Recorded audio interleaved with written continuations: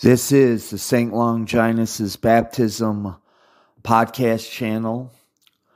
This episode is True Catholic Devotions, and it'll be for the 30th of January 2022.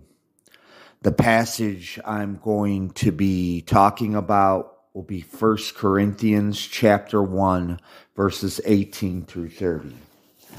But first, a prayer. In the name of the Father, Son, and the Holy Ghost, amen. All for the Sacred Heart of Jesus through the Immaculate Heart of Mary. In Jesus' name I pray. Immaculate Heart of Mary, please pray for us. Sacred Heart of Jesus, please pray for us. Amen.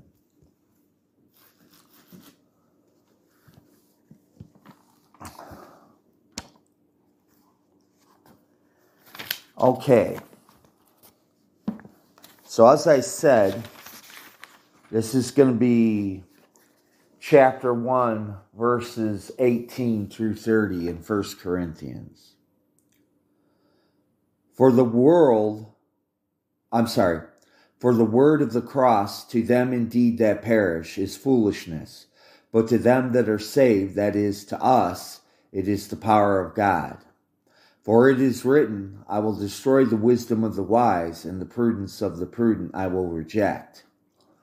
Where is the wise? Where is the scribe? Where is the disputer of this world? Hath not God made foolish the wisdom of this world? Foreseeing that in the wisdom of God, the world by wisdom knew not God, it pleased God by the foolishness of our preaching to save them that believe. For both the Jews require signs, and the Greeks seek after wisdom. But we preach Christ crucified, unto the Jews indeed a stumbling block, and unto the Gentiles foolishness. But unto them that are called, both Jews and Greek, Christ the power of God and the wisdom of God. For the foolishness of God is wiser than men, and the weakness of God is stronger than men. For you see your vocation, brethren, that there are not many wise according to the flesh, not many mighty, not many noble.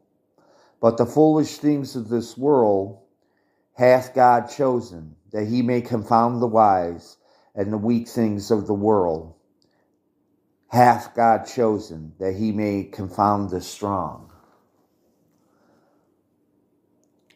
And the base things of this world, and the things that are contemptible, hath God chosen, things that are not, that he might bring to naught the things that are, that no flesh should glory in his sight.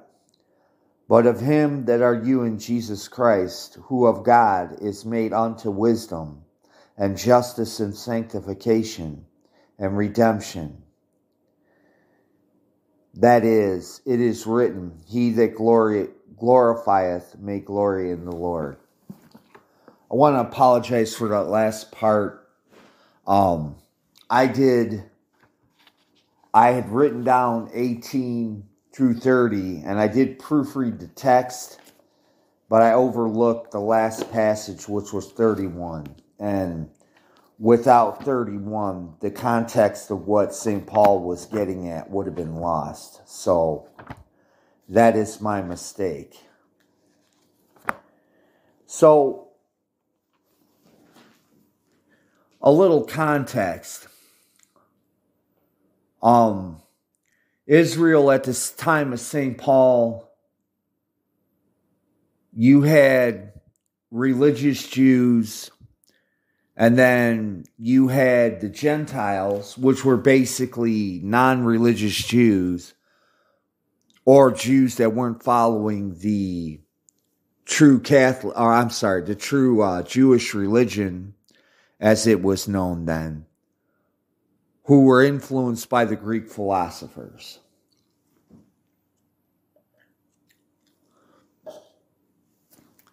Now, when I used to post on the boards, the comment boards of YouTube videos, I had this guy called himself a Catholic. He was trying to argue with me that Plato had influenced St. Paul, which is freaking ridiculous.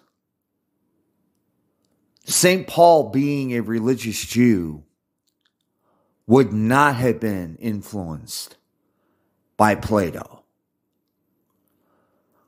Now, this person, in either, I'm going to give him the benefit of doubt and say he was ignorant, would say that as a rabbi, he would be familiar with the teachings of Plato and Aristotle and, and I tried to explain to him that St. Paul, Jewish rabbis that were following the old Jewish tradition before Christ would have avoided what they considered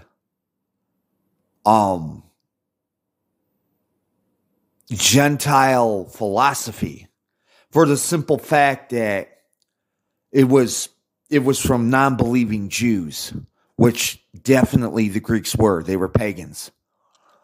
So they would not have studied, as a matter of principle, the Greek philosophers. My point in bringing this up is that this passage of Scripture disproves that mistaken notion that gentleman was holding on to about Greek pagan philosophy influencing the apostles. I also explained to him, too, that the original 12 disciples were basically illiterate Jewish peasants. They would have had no contact with Jewish philosophy. And furthermore, they wouldn't have had the means to go to a philosophy school. And being fishermen, they were practical guys. The Greek philosophers to them would have been too obscure and, too lofty for them to cudgel their minds over. They just would have dismissed it and said, well, that's for educated people. And by the way, if you've ever heard the term, it's all Greek to me, the basis for that saying is basically about the Greek philosophers being incomprehensible and unless you were of a philosophical mindset, which most people aren't. But, when he makes this, and the reason I'm trying to be charitable with this gentleman is he thinks that the Vatican II Church is true Catholicism. The more ignorant members of the Vatican II sect, they consider Vatican II a legitimate council. Now, you can call them to task for not at least, reading into what the Vatican II Council Fathers had written and the philosophy behind that. But that's not the purpose of this devotional into getting that. I've covered that in my several episodes on why Vatican II is heretical. But basically, traditional, and when I'm saying traditional Catholicism, I'm talking pre-Vatican II. Pre-Vatican II Catholicism was supernatural. In other words, there was, it came down from heaven. And what the Council Fathers at Vatican II tried to do was make it more natural. And when I say natural, I mean from human reason. They tried to impute human agency into the works of, into the Catholic Church. And, I have a feeling that the person I was interacting with was a younger guy. So Vatican II would have been his only frame of reference. So, in all charity, he's just saying what he's been taught, but it's incorrect. I will state flatly, it is incorrect. It's wrong. This passage I just quoted proves it.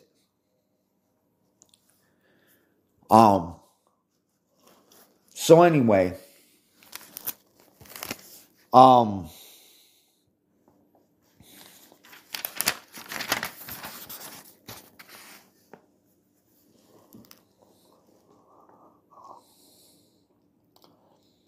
in verse 18, he talks about the word of the cross to them that are perishing or perish. I mean, basically the unsaved, the people that reject the word of Jesus Christ. He's saying that the gospel, they hear it and they think, oh, this is a bunch of nonsense. Because people are individuals, they may have various reasons for rejecting that. But to them that are not open to the word of God and his teachings, it sounds like a bunch of nonsense. And he's saying to those who accept these teachings and sayings, it is the power of God. In other words, the teachings and sayings of Jesus Christ, to those who are open to those teachings, this is the ultimate truth, the ultimate wisdom. That is basically what he's saying there.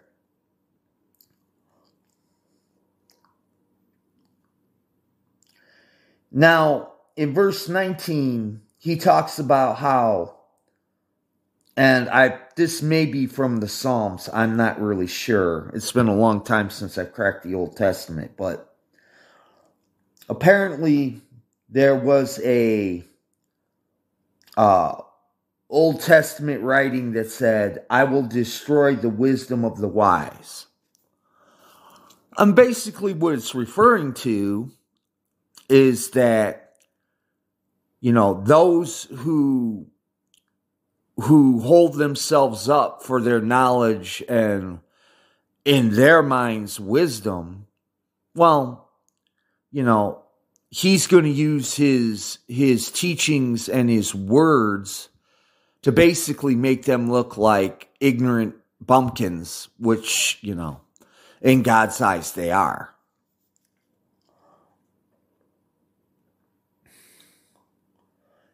And he's saying the prudence of the prudent I will reject. We're still on verse 19. Basically what he's saying there is, if you have a human motivation for not following God's words and teachings 100%, he's going to reject you. If you're saying, well, I can't be out front and forward about what I believe because in this day and age, that could get me locked up in a camp. Well, basically what St. Paul's saying here is, well, God, when you go before judgment, God's like, yeah, you denied me, I'm going to deny you. Which, by the way, there is a line in the gospel, I forget which one, but Jesus basically told his Jewish audience, if you're ashamed of me here while you're on earth, I'm going to be ashamed of you in heaven. Which is basically a elegant way of saying, if you deny me on earth, I'm going to deny you when you come before my judgment.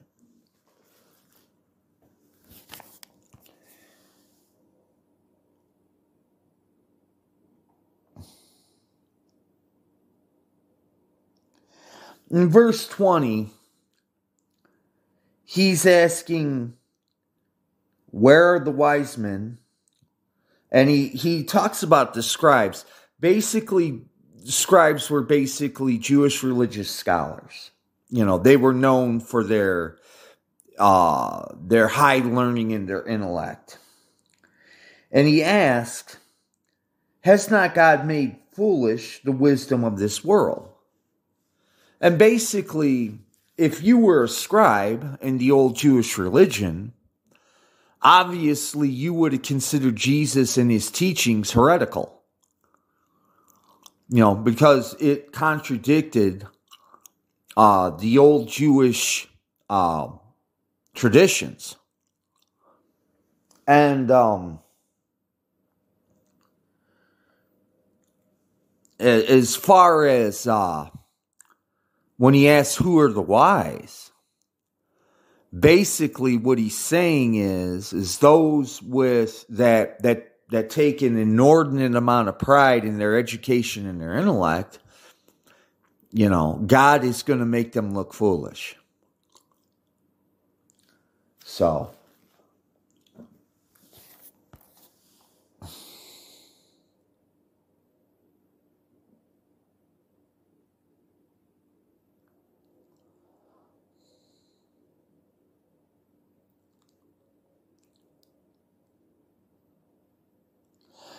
now, in verse 21, he's saying that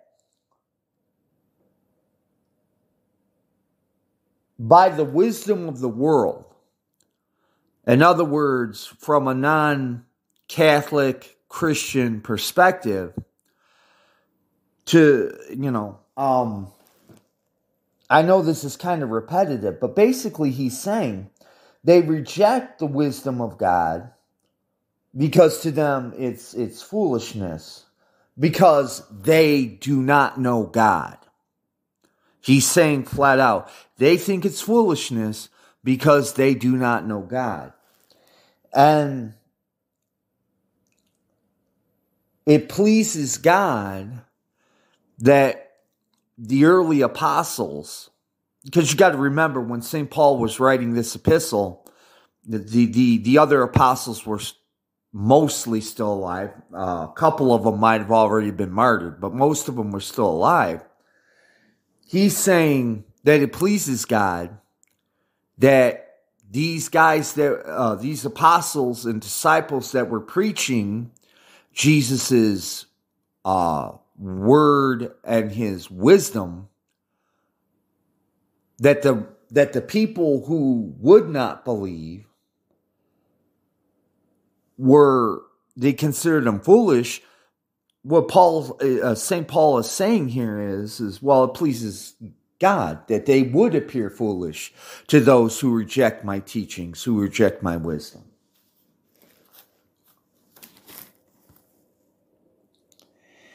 And then in verse 22, he talks about the Jews and the Greeks. Basically, he says the Jews are looking for miracles. They're looking for miracles. Which, by the way, Jesus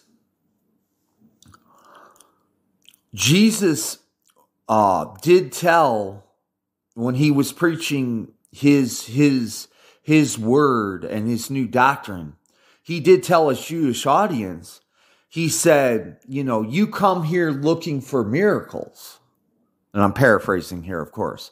You come here looking for miracles. But he said, blessed is he who has not seen me or my miracles yet believes. In other words, if you're only looking for miracles and you're not going beyond the surface of the miracles, basically Jesus is saying that, you're not, number one, you're not going to last in the faith very long. But number two, by the way, if you would even call that faith, because basically you're watching a miraculous event,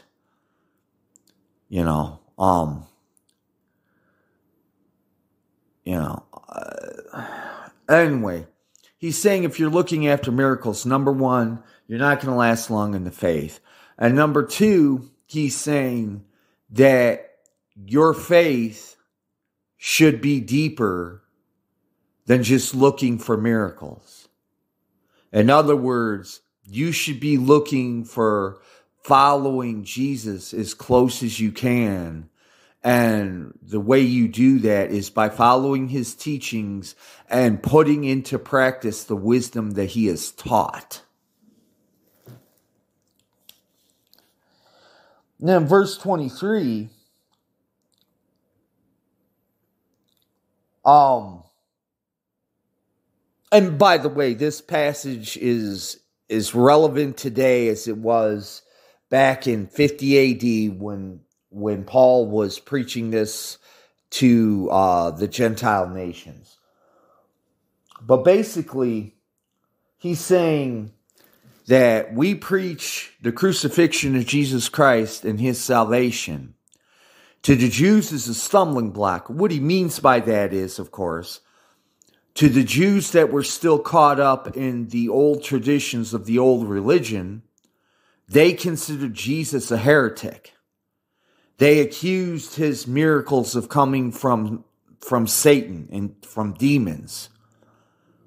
They absolutely would not acknowledge that he was who he said he was, which was God. And then to the Greeks, he says it's foolishness. There was a reason that I said that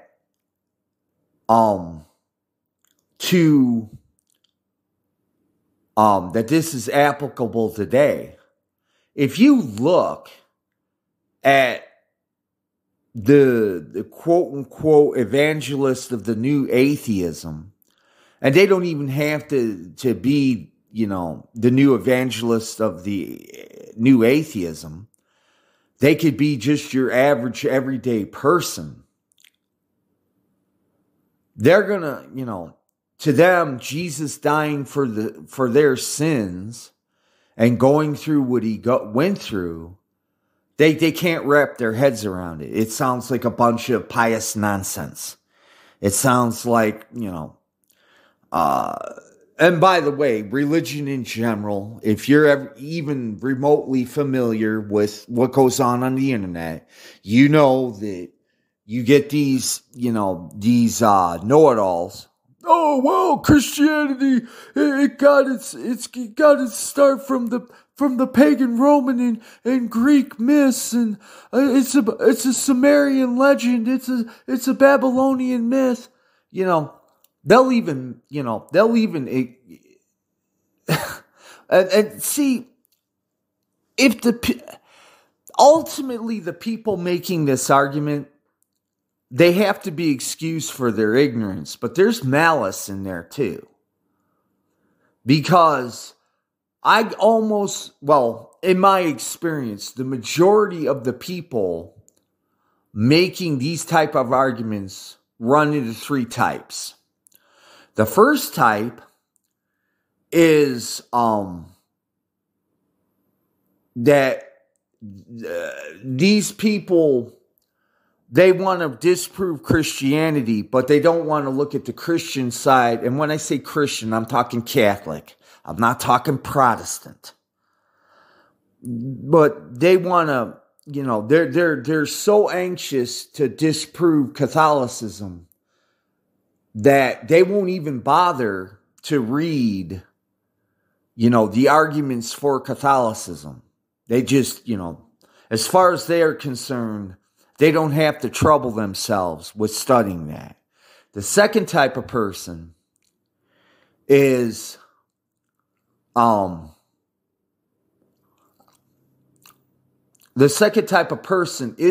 former Catholic who just, for whatever reason, because we're all individuals, for whatever reason has fallen away from the faith.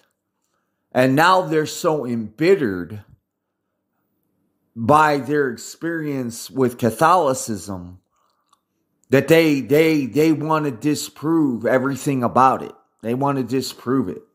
So they'll go to the length where they will say obvious falsehoods.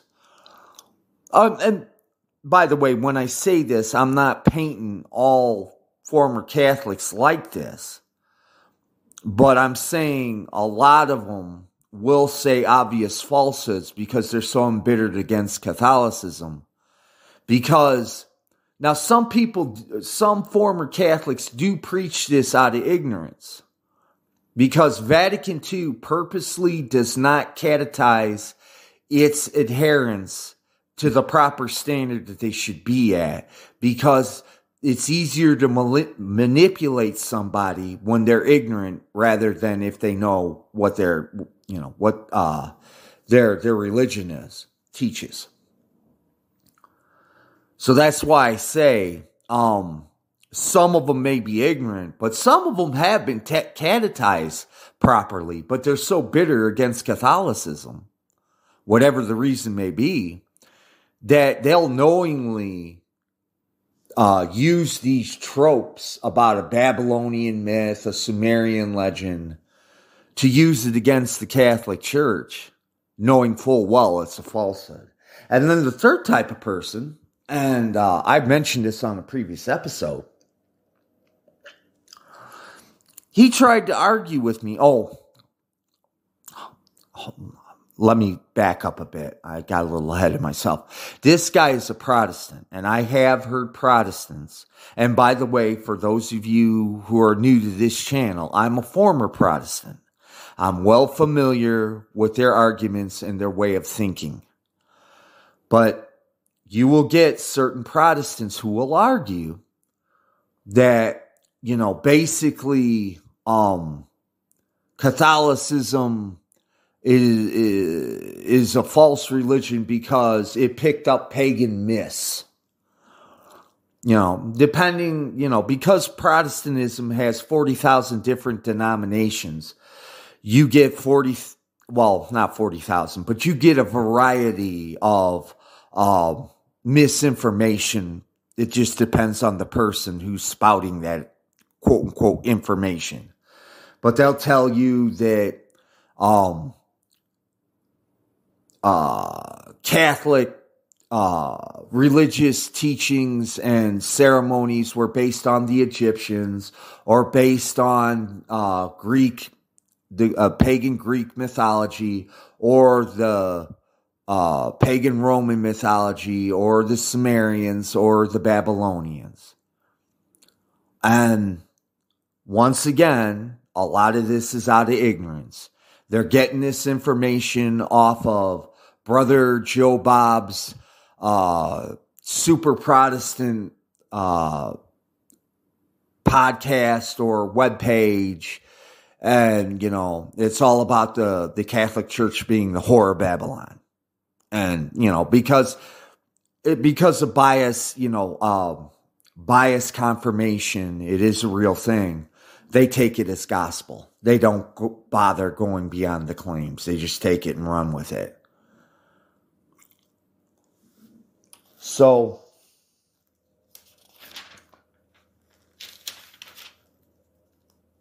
anyhow,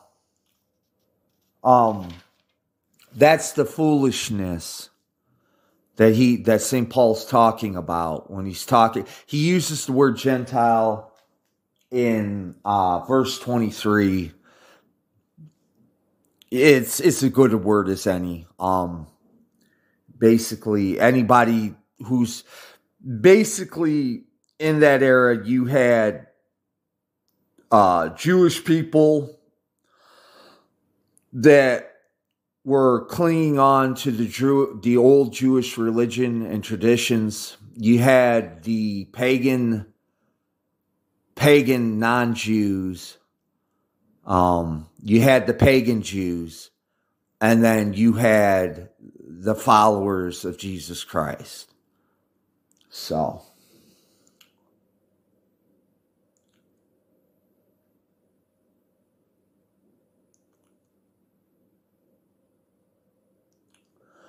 now in verse 24, he says those who are following Jesus Christ,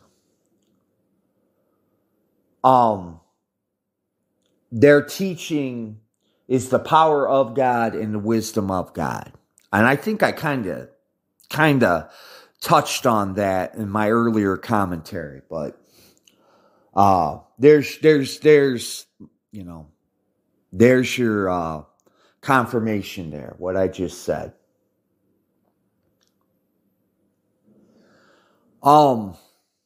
Now in verse 25, he said the foolishness of God is wiser than men. And what he means by that is the actions and the thoughts of a pious, devout Christian, basically an uneducated, pious, and devout Christian, is more wise than the pagan Greek philosophers, the pagan Roman philosophers. And for that matter, the religious leaders of the old Jewish religion. He was saying their piety, their devoutness is wiser than these guys, who in the eyes of the world around them were educated men, intelligent and educated men. And he says that the weakness of God is stronger than men. And basically what he's saying is, and I think he touches on this in another epistle, but basically he makes the argument that it's the weak, well, in worldly standards, the weak people, the poor person, the widow, the outcast, the stumblebum, who are pious and devout, they're stronger than the strongest emperor or the strongest government, whatever the world thinks is strong. It's the weak that are actually stronger than the strong. But I just want to make clear that these weak people, these were people who were devout and pious. Okay? There is a difference. You have plenty of poor people, plenty of people who are disadvantaged, who do not believe in Jesus. They are not stronger than men, because they don't have the power of God in them.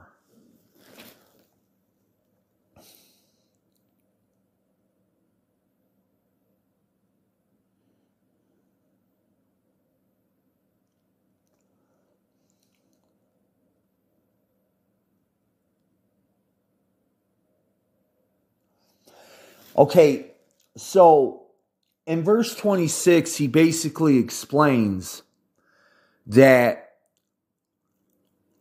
for those who are trying to be pious and devout toward Jesus, what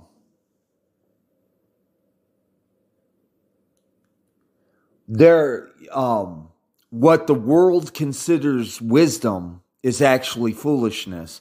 And by the way, once again, you can use this the present day. There are many people in this world that if you're pious and devout, well, actually, it's gotten so bad nowadays, even if you're not pious and devout, because, I haven't always been striving for this goal, but you listen to what comes out of the mouth of what the world calls, intelligent, wise people, and you could just, they're idiots. I'm sorry for the blunt talk, but I don't know any other way to call it. They're idiots. these people who run around, and I'm not talking about the SJWs with the purple hair that are 300 pounds, all tatted up with, piercings. I'm talking about accredited college professors from major universities who say things like, gender is a social construct, white people are inherently evil just for being white. Not for, not on an individual level, but the whole, if you're white, you're wrong because being white is wrong. And stuff like this. Like I said, you don't necessarily have to be a pious and devout Catholic to see that their foolishness. They're broadcasting it every day.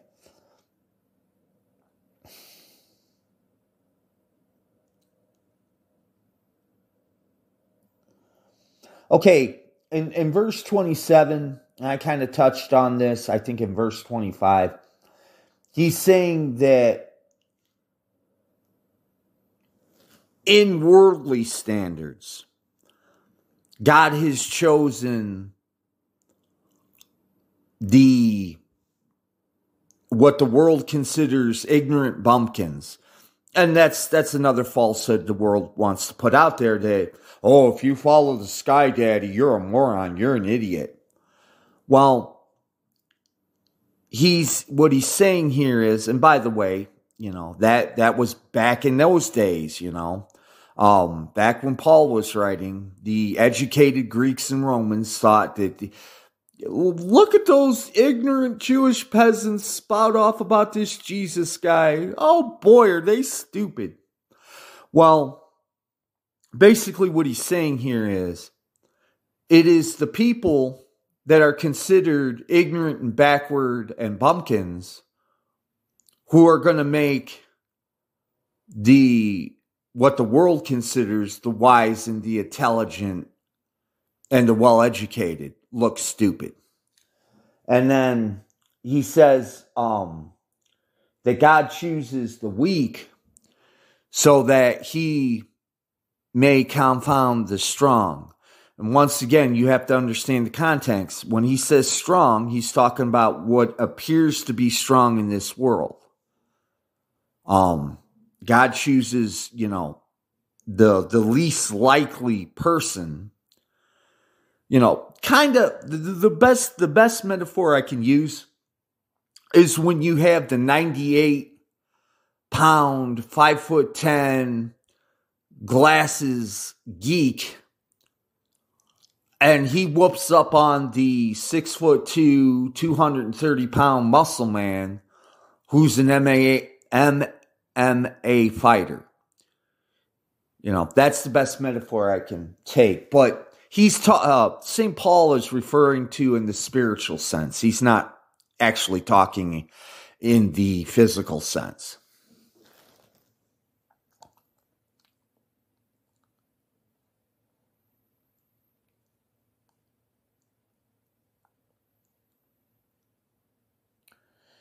And basically in verse 28, he's saying that Jesus chooses to work through the contemptible things of the world.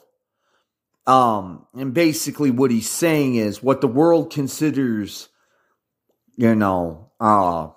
despicable or not worthy of respect or common decency for that matter, God is going to use them to work his works through them so that they may make what the world considers foolish, make them look stupid. There's a saying among some sedevacantists that God uses the broken tools. And I can attest through personal experience, I'm probably one of the most broken tools. I mean, I'm not going to claim to be the most broken tool in the toolbox, but believe me, I'm pretty messed up. And, if it pleases God, maybe he'll be able to use me in a more direct manner. But basically, what the saying means is that God uses the broken and the despicable and despised to work through.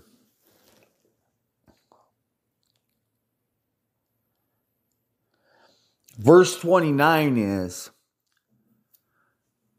basically St. Paul is saying, so they may not glory in the flesh. In other words, it's a fancy way of saying, so that human beings may not get prideful about their achievements. And that goes back to the Catholic teaching that, if you're going to grow in holiness, you need to have humility. So basically, if you want me to bottom line verse 29 for you, basically what St. Paul is saying is, basically God's putting you in your place.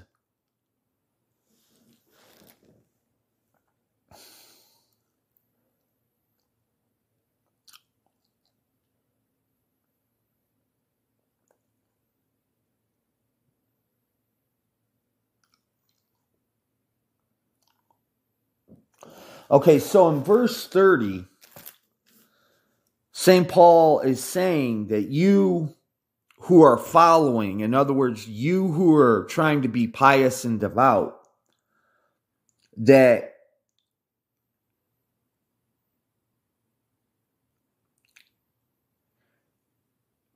for the devout and pious Catholic, God is going to give you wisdom and justice and sanctification and redemption.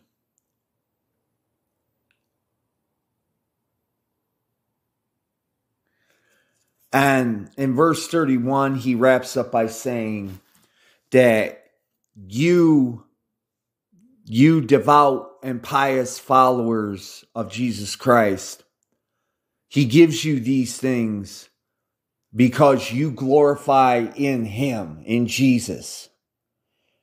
And when you glorify in Jesus, when you go before the judgment, you will be glorified. Is basically what he's saying. So that's the end of the devotion for January 30th, 2022. I really appreciate you listening, tuning in. You don't have to spend time with me, but I do appreciate the fact that you do. That's not just a nice thing I'm saying. I really do appreciate those who listen. So I'm praying for you guys. God bless you. Have a good day. Bye-bye.